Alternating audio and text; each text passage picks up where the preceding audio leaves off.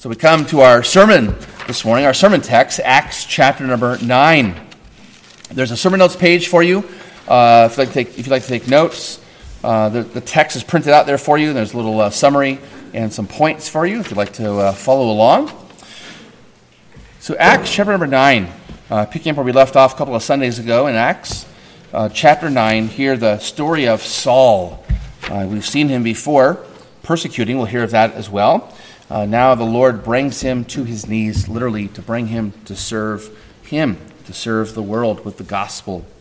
So Acts 9. But Saul, still breathing threats and murder against the disciples, the Lord went to the high priest and asked him for letters to the synagogues at Damascus. That's about 135 miles north of Jerusalem. So that if he found any belonging to the way, meaning those who follow Jesus, who is the way, the truth, the life, men or women, he might bring them bound to Jerusalem. Now, as he went on his way, he approached Damascus, and suddenly a light from heaven shone around him. And falling to the ground, he heard a voice saying to him, "Saul, Saul, why are you persecuting me?" And he, Saul, said, "Who are you, Lord?" And he said, "I am Jesus, whom you are persecuting. But rise and enter the city, and you will be told what you are to do." The men who were traveling with him stood speechless, hearing the voice, but seeing no one. Saul rose from the ground, and although his eyes were opened, he saw nothing. So they led him by the hand and brought him into Damascus. And for 3 days he was without sight, and neither ate nor drank.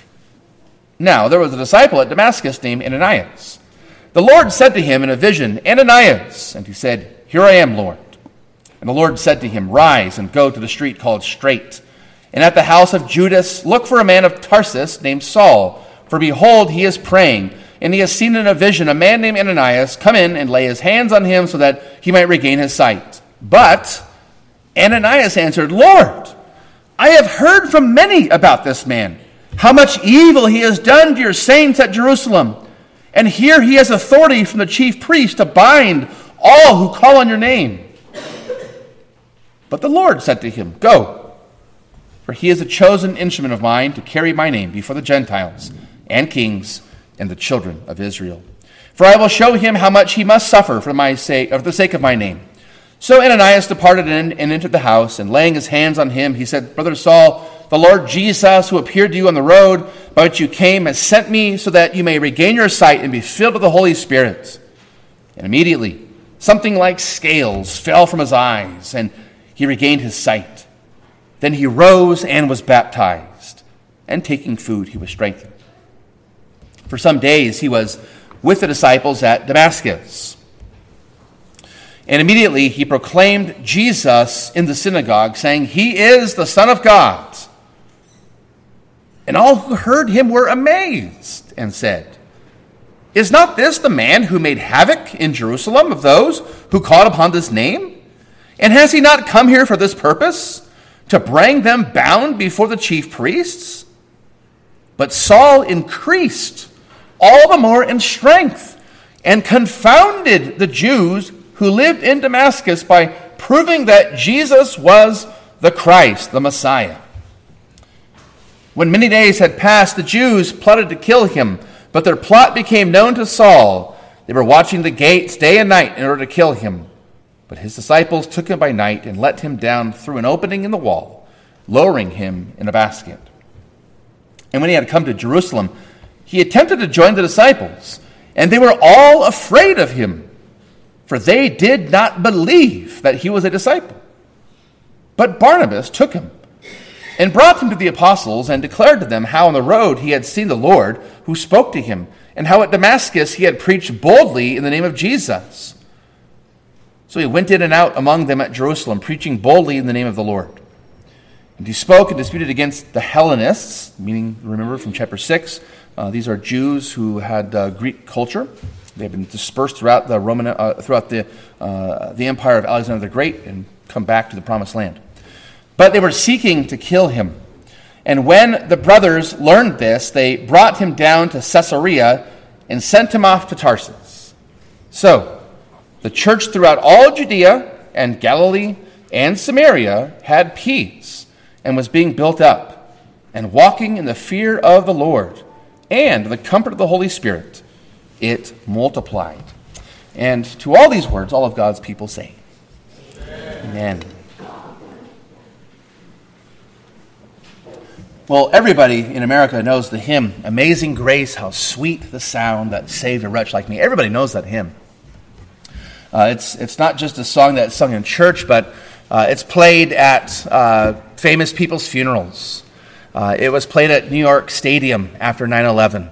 Everybody knows this hymn. It's been turned into sort of a cultural prayer that's used at times of great distress and great even national need.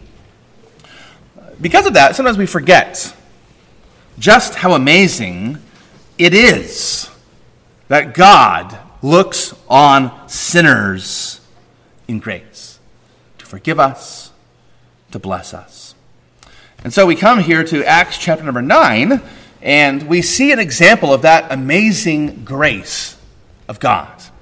Here is Saul, and he is the greatest example of the amazing grace of God we have in the New Testament. He calls himself, of course, the chief of sinners. So if you don't think he's the most powerful, he's at least amongst the most powerful examples of God's amazing grace towards sinners. Paul says this, if you turn your Bible to 1 Timothy chapter 1, where we can listen along. In 1 Timothy chapter 1, he says this about himself to young pastor Timothy. Chapter 1, verse 12, he says this, I thank him who has given me strength, Christ Jesus our Lord, because he judged me faithful, me, this man that we've just read about, Saul, appointing me to his service, though formerly I was a blasphemer, persecutor, and insolent opponent. But I received mercy because I had acted ignorantly in unbelief. And the grace of our Lord overflowed for me with the faith and love that are in Christ Jesus. The saying is trustworthy and deserving of full acceptance that Christ Jesus came into the world to save sinners. How does the verse end? Of whom I am the foremost, or I am the chief, right? I am the chief.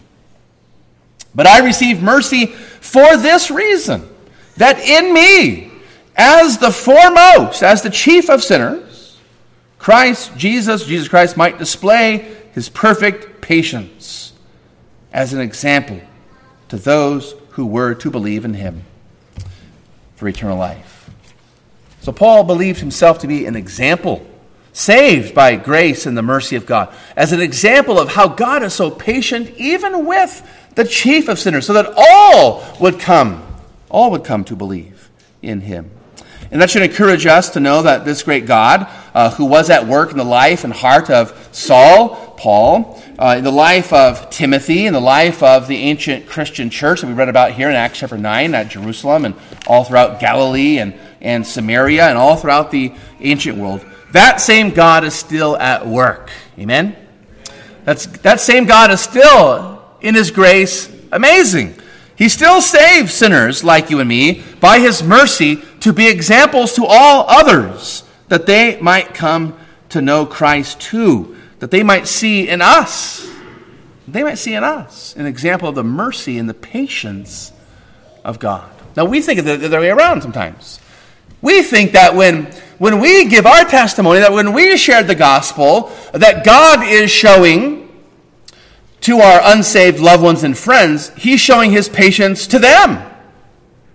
He's being patient with them because they are, some of us know some very, very hardened non-Christians or some backslidden believers or some fallen away Christians or others in between. And we think that God, and we even tell them, God has been so patient towards you.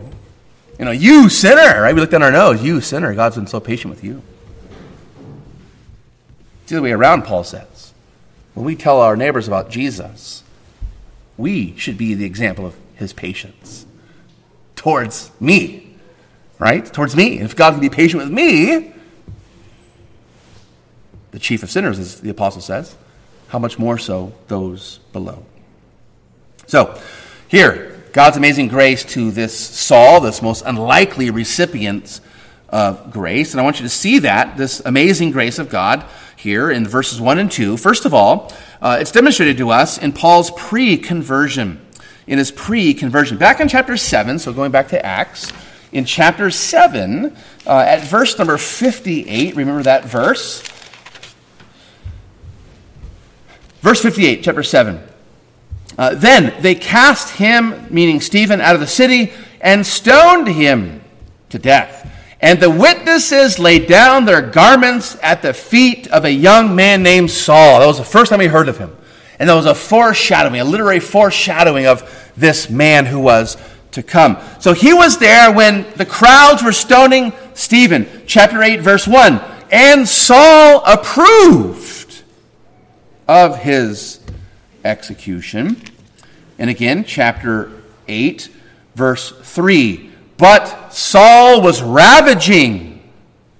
Saul was ravaging the church. Right? We see that there. Ravaging the church. Entering house after house. He dragged off men and women and committed them to prison. Now that word there, ravaging, it's the only time it's used in the New Testament. Only time it's used in the New Testament, in the original Greek. Now, in the Greek translation of the Old Testament, that same word is used in Psalm number 80, where there's the psalmist is crying out for God. We sang this psalm last Sunday, crying out for God to revive the nation. Because the nations have come into the land and they've desecrated it. And one of the examples of the illustrations of the fact that ungodly peoples had come into the Holy Land and desecrated it, the illustration was given of a wild boar. And it was trampling throughout the Lord's vineyard. There are even shows today, and there's even a service, and you can go to Texas and fly a helicopter and shoot a .50 caliber or your pick of machine gun, and you can pick off wild boar because there are so many of them, right? They ravage the land. Farmers want to get rid of them. They're an invasive species. So the Old Testament describes in Psalm 80 that the ungodly are like wild boars, and they're in this pristine vineyard of God, and they're uprooting the vines, the roots. They're destroying the grapes. They're destroying fields. These wild boars. So that Psalm 80 connects us to here in Acts 8, where Saul is ravaging like a wild boar the vineyard of God. John Calvin said that Saul was a wild and ferocious beast before his conversion, based on that connection from the Old and New Testament. And so now we read here in chapter number 9 that he is still, notice that still breathing threats and murder against the disciples of the Lord.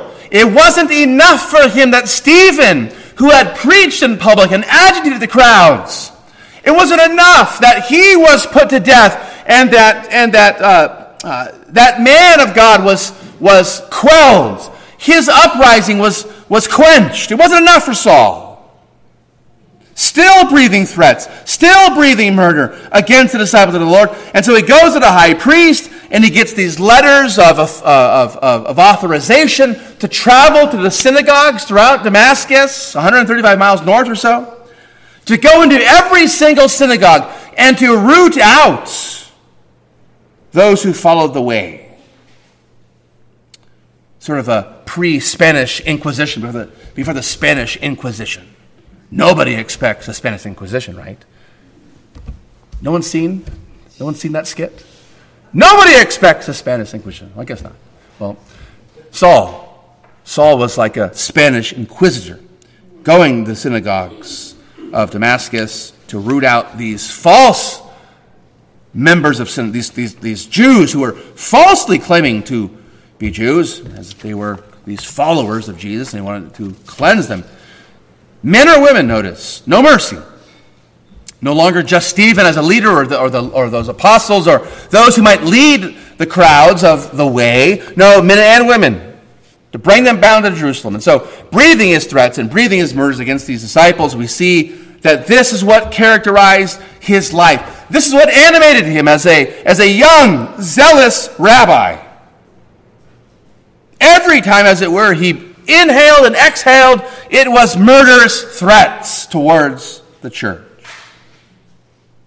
And so, as you read chapter 9, you need to read this and, as it were, go away from reading this story being so overwhelmed with awe at just how spiteful and angry and sinful Saul was. He was the last person on the face of planet Earth that the ancient church thought would or could be saved. Yes, we know that Jesus said, "Come to me, all who labor and who are heavy laden." God so loved the world. We know those verses, but not for this guy. There's no way that he would ever be saved. Notice even Ananias. This is a different Ananias than the one we read about in chapter 5. Ananias and Sapphira, they're dead by now, but now there's a different Ananias. It's a popular name. Notice in verse 13, where Jesus appears to him and says, there's going to be this man, Saul, who's going to come, or you've got to go find him in this house in the street called Straight. You have to lay hands upon him to receive his sight, baptize him, and so forth. Lord, verse 13, Lord, I have heard from many about this man, how much evil he's done to your saints in Jerusalem. So even when a Christian sees Jesus in a vision and Jesus commands him to go, there's still that deep down fear. That's how bad Saul was. But we should also be overwhelmed with joy at just how gracious our God is. He can save the chief of sinners. Notice, he saves him in the act of being the chief of sinners.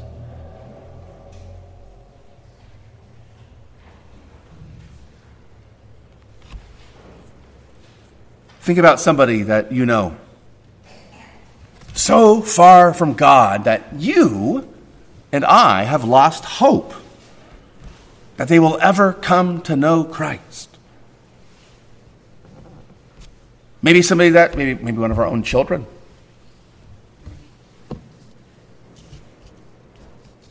Maybe the person in our family who's closest to us. Maybe someone who grew up in church and who was baptized and who once seemingly lived a life of godliness, who once sang the same songs that you sing and prayed the same prayers that you pray, read the same words in the Bible that you read.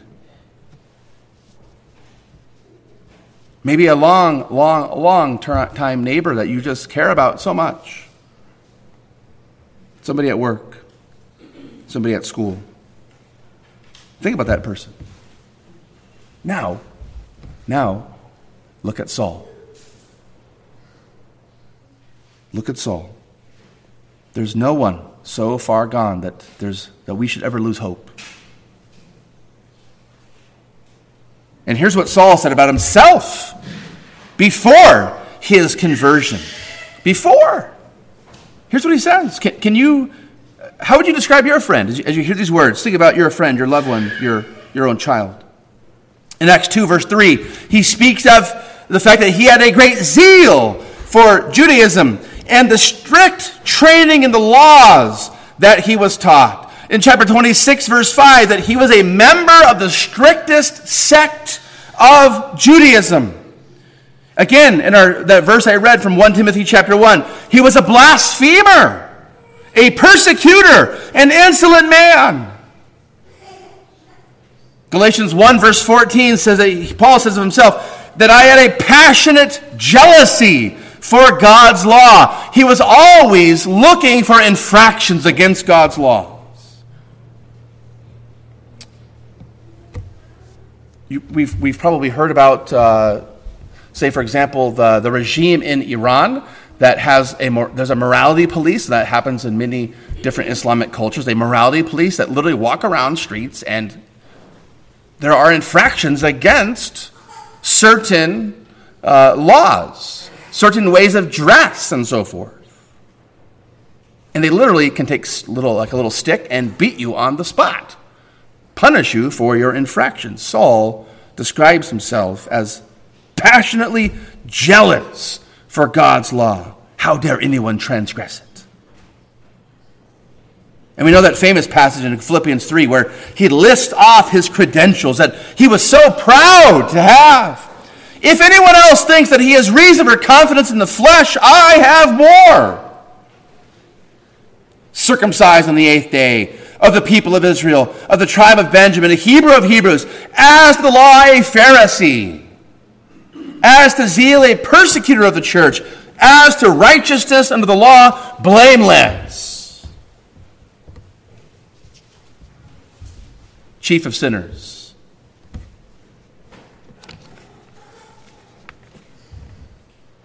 Again, he was the last person on the face of the planet that anyone expected to be converted.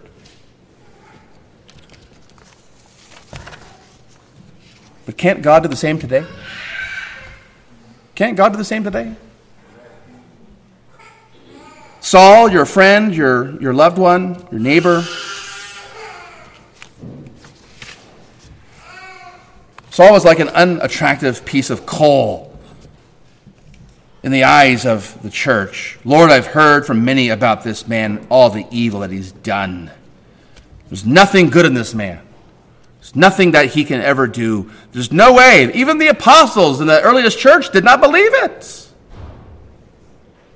But we might say, from the one vantage point, yeah, he looked like just a piece of coal. From the other vantage point, of course, from God's, God saw in him a diamond. In fact, he made him such. And that's how we need to view our unsaved loved ones. From one vantage point, yeah, this person there's no hope for that person. On the other hand, there's God.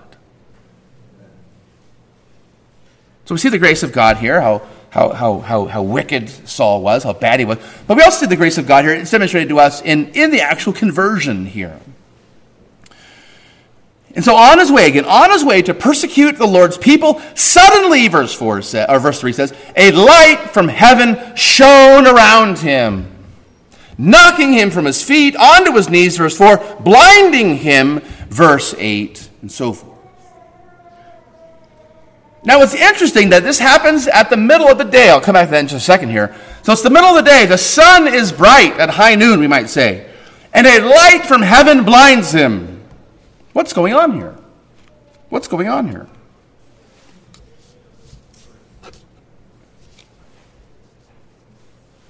This is a way of describing what the Old Testament describes over and over and over again in terms of God and his relationship to light and brightness and brilliance and so forth, which we call a theophany, an appearance of God. An appearance of God. A light from heaven. Notice that. It's not that there was this a flash, a supernova happened, or there was an eclipse that he didn't have the right kind of sunglasses on to look at it. No, a light from heaven. And all throughout the Bible, throughout the Old Testament, we read about this kind of phenomenon where when God appears, there are things like lightning that appear, flashes of lightning. Exodus 19 on Mount Sinai. David describes this in 2 Samuel 22 or Psalm 18. It's a psalm that he is recorded in two places. Throughout the Old Testament, this language of God appearing, and when he appears, there's lightning or flashes of light. And we read this morning that strange story of Ezekiel where he has this vision and he sees something that has the appearance like a man, and below what it looked like his waist, notice the metaphor here, the similes here, it looks like his waist, fire below, and above the appearance of brightness like gleaming metal. This is a theophany. This is an appearance of God. And Jesus, when he was transfigured, the Gospel of Luke says in chapter number 9 that he was transfigured in brightness and in light. And Matthew says he was engulfed in a cloud, and so were the 3 disciples with him. And after his resurrection, as he walks on that road to Emmaus, with those men, there's also this idea that these scales fall because there's a theophany. God appears. And Jesus says that when he comes again, Luke 17, when he comes again, it will be like the lightning flashing from east to west. Again, the imagery of light, brilliance from heaven. And so Jesus appears. God appears. The Son of God appears as a light from heaven, shone around him, knocks him to his feet, knocks him to his knees, blinds him, and then notice in verse 4, he calls out to him, Saul, Saul, why are you persecuting me? And isn't it interesting in verse 5 how Saul responds? Who are you, Lord?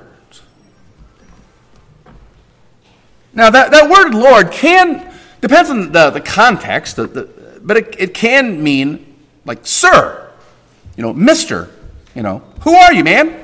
That's what we might translate it in our day, right? Who are you, man? It's more reverence than that, though. But you get the gist. It can be a person, a human being, a sir, a man, a mister, somebody that, a boss, somebody above you. But it also, of course, as it's translated here correctly, Lord. Now, this is right after, again, Stephen has just borne witness. Stephen just preached. Saul was there. They threw their cloaks down at his feet. He approved the execution. He heard what Stephen said. Was he already cut to the heart? The Lord, whom he thought he was jealous for, is the Lord that he's persecuting. He thought that he loved God, right? The great commandment, to love the Lord your God with all your heart, soul, mind, and strength. But the irony was that he was persecuting the Lord. And in persecuting this weird group of Christ followers, the way, Christians, he thought he was serving the Lord. But the glorified Lord says, no, you're actually persecuting me. Because when you persecute those who are joined to me, you persecute me, right? There's the head, there's the body. We are so joined to Christ that whatever happens to us is being done to him and vice versa. And again, it's interesting that twice we're told that he was blinded. Verse 8, verse 9. Usually the Bible reiterates things like that for effect. Why? Notice, or later on we'll read in Acts 22 at verse 6, when Paul recounts what's happening to him right now, he says that it happened, or maybe I'll ask you, do you know what time of day he said that this happened? In Acts 22, he's describing his conversion, this experience on the road. What time of day did this happen? He said it happened at noon. Midday, right? Noon. Why is that so important? So again, verse 8 and 9 tells us twice that he was blind. And then later on he says that this blindness happened at noon, the middle of the day. So, there's something going on here.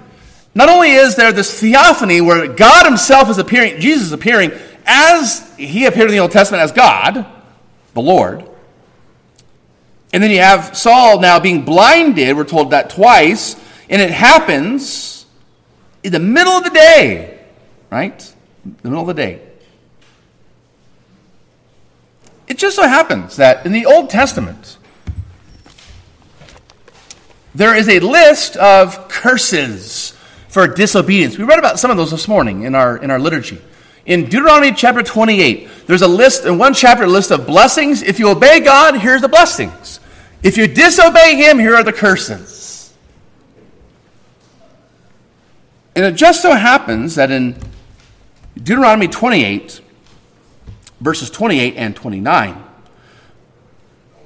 the Lord spoke of one curse, was that if you disobey the covenant that I've made with you, you violate the terms, you sin, I, the Lord, am going to blind you at midday. In other words, here in Saul, we have an example of one who personally was now experiencing the curse of the covenant. He thought he was being obedient to the law, serving the one true God, but in reality, he's being disobedient to the one true God. He thought he was loving his neighbor as himself, but of course, in fact, he approves of murder. Thou shalt not murder. Saul thought he was enlightened spiritually, but in reality, he was spiritually blind. And so it took Jesus to actually blind him physically, to bring him to the light, to bring him to understanding. How was God's grace working in this story in his conversion? I want to suggest something to you that will lead us to an application. So we read Acts 9, and you can be honest. You can be honest about this. When you read Acts 9, maybe you've not read it yet. You read it for the first time ever in your entire life. But for some of us, we probably read it many times. So I'm talking to those of you who've read it many times, and probably we have an assumption about the story here. We typically read, or we think about Saul's conversion here, don't we? That he was suddenly knocked off of his feet. And this is a great example of the irresistibility of divine grace, that God converts people like, cold turkey, right, out of the blue. And Saul's an example of that. That's probably how we read the story, and we have a lot of assumptions about that. We come to it probably with that sort of a baggage. But I'm going to say something like this. Consider this, a little bit different than that. Yes, he's literally knocked to his feet, but it's not that he knew nothing about Jesus, he was an utter pagan, and he's just knocked to his feet, he's converted. I want to say that there's something different going on than that. Even before this dramatic experience here, Jesus was working in Saul's life. How do I know that? Because when Paul recounts his experience of what's going on here on this Damascus road in Acts 9, later on in Acts 26, Jesus, when he recounts this story, he says, this is what Jesus said to him, Saul, Saul, why are you persecuting me?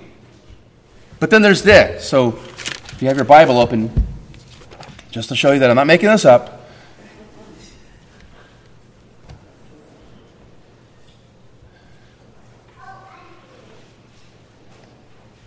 when Jesus says here in our chapter, chapter 9, verse 4, falling to the ground, he heard a voice saying, Saul, Saul, why are you persecuting me? Right? That's what we just read. But when he recounts it later in Acts 26, he gives us a little more information. Saul, Saul, why are you persecuting me? This is Acts 26, verse 14. Jesus also, according to Saul, said this, it is hard for you to kick against the goads. Johnny Cash, in one of his songs, one of his old songs, When the Man Comes Around, he uses that verse, but from the old King James. It's hard for thee to kick against the pricks. No Johnny Cash fans today? Come on. It's the refrain. And this is like the refrain of the great song, but whatever. It's hard for you to kick against the goads. Whatever. Whichever translation, it sounds strange, right? What does it mean? Well, ancient farmers would use a sharp stick to poke an ox to move in a certain direction, to plow their field. Sometimes the ox would kick back, right? So you're standing behind the ox, you're getting it to plow your field, and you poke it a little bit, go this way, go that way, keep the line straight, and it kicks backwards. And the more it kicked, the more disobedient it was, the more recalcitrant it was, the more the farmer poked, the more that sharp end would drive deeper into the ox. In other words, Paul, again, was like a wild and ferocious beast. His will was strong. But Jesus' will was stronger.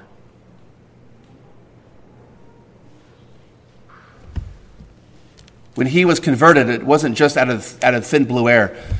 He had been kicking against Jesus for some time.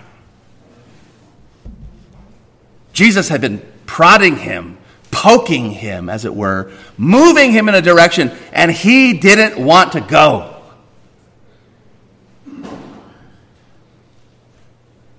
We know at least in chapter 7 that he heard Stephen preach the bad and the good news. Mostly bad news in that chapter. He recounted the whole history of Israel's sins and their disobedience to God. We know he heard that because he was right there when they were stoning him to death. And as he says to us later on in one of his writings, Romans chapter 7, when he was unconverted, he thought he was spiritually alive apart from the law, meaning the actual meaning of the law. He thought he was alive because he was so zealous of the law. Really, he was zealous for the outward conformity of the law. He didn't understand the true meaning of the law. It hadn't penetrated his heart. But when that law came to him in reality and his heart was open bare to God, Romans 7 verse 9 says, sin came alive and he died. But that's how he was brought to life. The law has to put us to death before we come to life. So, he's there. He sees this light. He's blinded. He falls to his knees. He cries out, "Who are you, Lord?" The Lord had been moving him and prodding him, and he had been hearing the law and knowing deep down inside that the law meant more than what he was just trying to outwardly do. But he was kicking back against it. He was fighting against it. He knew. He knew. That's why he says here, so interestingly, "Who are you, Lord?" Who are you, Lord? Why have you been poking me for so long? Why have you been bothering me? I'm trying to serve you. I'm trying to cleanse the synagogues. I'm trying to keep the land pure. Why are you poking harder and harder?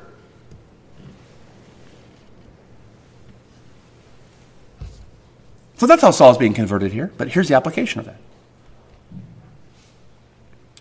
Again, it goes contrary to maybe how we think of conversion. The Word of God, the gospel, doesn't always bring sudden conversion like you and me want it to.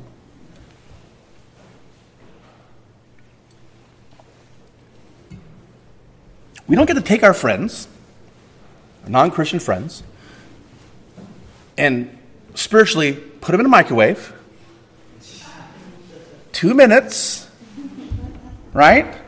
2 minutes, take it out, take the little plastic thing off, stir it up a little bit, put it back in for a minute and a half. Bing! Conversion. Doesn't work that way all the time. It can. God is God. But we have to come to grips with the reality that the gospel doesn't always produce the instant results that you and I want. I grew up eating instant rice. Never eating real rice that takes time to cook, right? I'm a kid of the 80s, right? So it was all Uncle Ben, yeah. If you liked white rice, but what's the San Francisco treat? What's that one called again? Rice-A-Roni. I should know that. We still eat it at home, rice-A-Roni. But you can cook rice, the real way. The people have been cooking for thousands of years, right? It actually can be done that way. The gospel doesn't always produce those quick results. We have to learn that. What we need to learn is to be confident that God's word will accomplish everything he wants it to accomplish, when he wants to accomplish it, in whom he wants to accomplish it, to what degree, to what extent, to what level he wants to accomplish it, and how he wants to accomplish it. Our task as believers is to spread the seed, right? Is to spread the seeds. We get to water those seeds with prayers. But who gives the growth? It's God. The sad reality, as we know, the parable of the sowers is that there are four kinds. The seeds are thrown out, and there's 4 different soils. Right? Only one of them has lasting growth. That's a hard pill to swallow. But it's true. C.S. Lewis described this in his autobiography, Surprised by Joy. Describing God, and Daxon will like this, the great angler. The great angler, the great fisher. The great fisher. It takes time, right? It takes patience. And God is the one who's patient. God's the one who takes time. Dax and I, as we've gone out fishing, we've had to learn the hard truth that sometimes you pay money to go to the county watering hole, and you don't get a fish. You spend all that time. You get bait. Daxon has all the hooks, and he has all the weights, and he has all the lures, right? And I'm just there, Dad's just hanging out. But you don't always get to catch anything. It doesn't work that way. We have to learn to be patient and trust God in his perfect time. And so, the grace of God is demonstrated here in Paul. Finally, and just really brief to conclude, in his calling. Notice that. So, before he's converted, we see his life, what it was like. In his conversion, we see the power of the gospel, the power of grace in him, but we see it maybe hopefully in a little different light today, that God has already been working and God has been taking time with him. Didn't just happen instantaneously. He didn't just hear the gospel once and he was converted on the spot. No, it took time and it was hard. It was hard. Right? Conversion can be messy. But in seeing the magnitude of Saul's sins, and the even greater magnitude of God's grace, we see how the grace of God works in a sinner's life, also in Paul or Saul's calling. One commentator said it like this: the raging lion, the one who's been persecuting, has been changed into a bleating sheep, not bleeding, but bleating sheep. We see that in verse 20. Immediately he proclaimed Jesus in the synagogues, saying he is the Son of God. Notice that. How amazing. Now there's an instantaneous part of the story. He's going there to persecute those who are saying Jesus is the Son of God. And he immediately, after his eyes are open and he's baptized and he's filled with the Holy Spirit, he goes to the synagogues and he actually says the things that he was going to persecute people for saying. That's amazing. Again, his conversion was hard to believe. It sounded too good to be true. All who heard him were amazed. Is not this the man who made havoc in Jerusalem of those who called upon his name? And has he not come here for this purpose? To bring them bound before the chief priests? Verse 21. Again, verse 26. When they come to Jerusalem, right? This is the capital city, right? Of not just of Israel, but this is where the church has its birth. He attempted to join the disciples. But they were afraid of him. Why? They did not believe he was a disciple. They thought he was one of those seeds that landed on the shallow soil and it quickly sprung up. There's no way this guy's a disciple. There's no way he's a follower of Jesus. That's what a disciple is, right? A student. Follower of Jesus. There's no way. But what a God this is. What a God this is. Again, it's interesting to note the parallels between Paul, and Moses.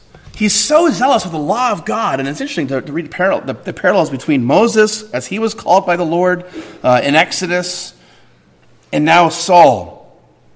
First of all, when they are both called, Moses and Saul, both of their names are called out twice. And that's a common thing throughout the scriptures. When someone's called, God usually speaks twice.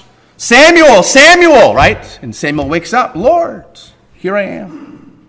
Your servant listens. Moses was called, his name was called twice, so Saul. Secondly, Moses saw a burning bush. Saul saw a light, right? It's a theophany. Third, when Moses saw that burning bush, he fell down. So does Saul. It's interesting, the story says that he didn't eat or drink for 3 days. And most commentators think that was a conscious fasting. That as he was converted, he fasted so that he might pray, blinded, fasting to pray, blinded for 3 days, to devote himself to Christ. So Moses falls down to worship. Saul falls down immediately, not necessarily to worship, but we see the effects of that falling down is that he devotes himself in prayer and in fasting for 3 days. Finally, fourthly, God identifies himself to Moses at the burning bush as I am. And how does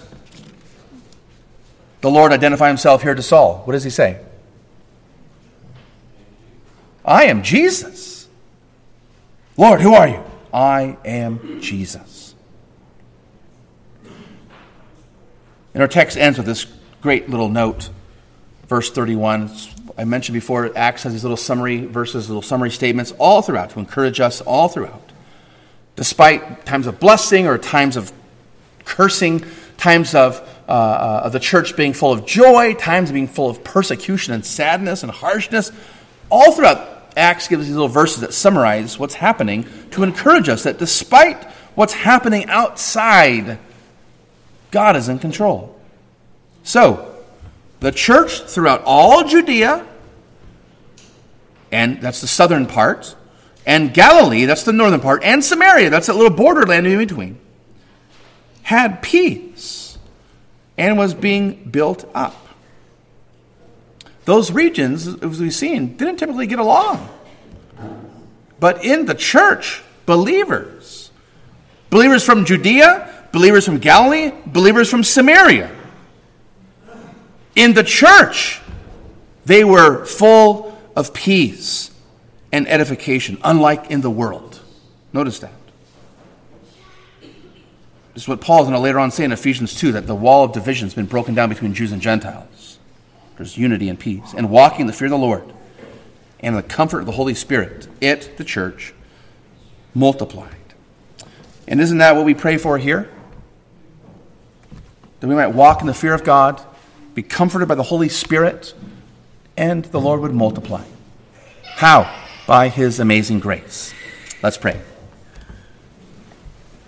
Thank you, Lord. We bless you. We praise you today for the wonderful, wonderful good news of Jesus to sinners. We see it in Saul and we see it in ourselves. And Lord, we pray that you would use us as examples of your patience and mercy towards those that we love and care about who are lost. Show your amazing grace in us and through us. Embolden us, enliven us. Lord, as we heard last Sunday, we pray that you would revive, reform, restore, lift up, Lord, this church, not just as a whole, but also our own individual lives, that we might be used by you in the world around us to point people daily to our wonderful Lord and Savior, Jesus Christ. We ask all these things. Lord, in his name, and all of God's people say.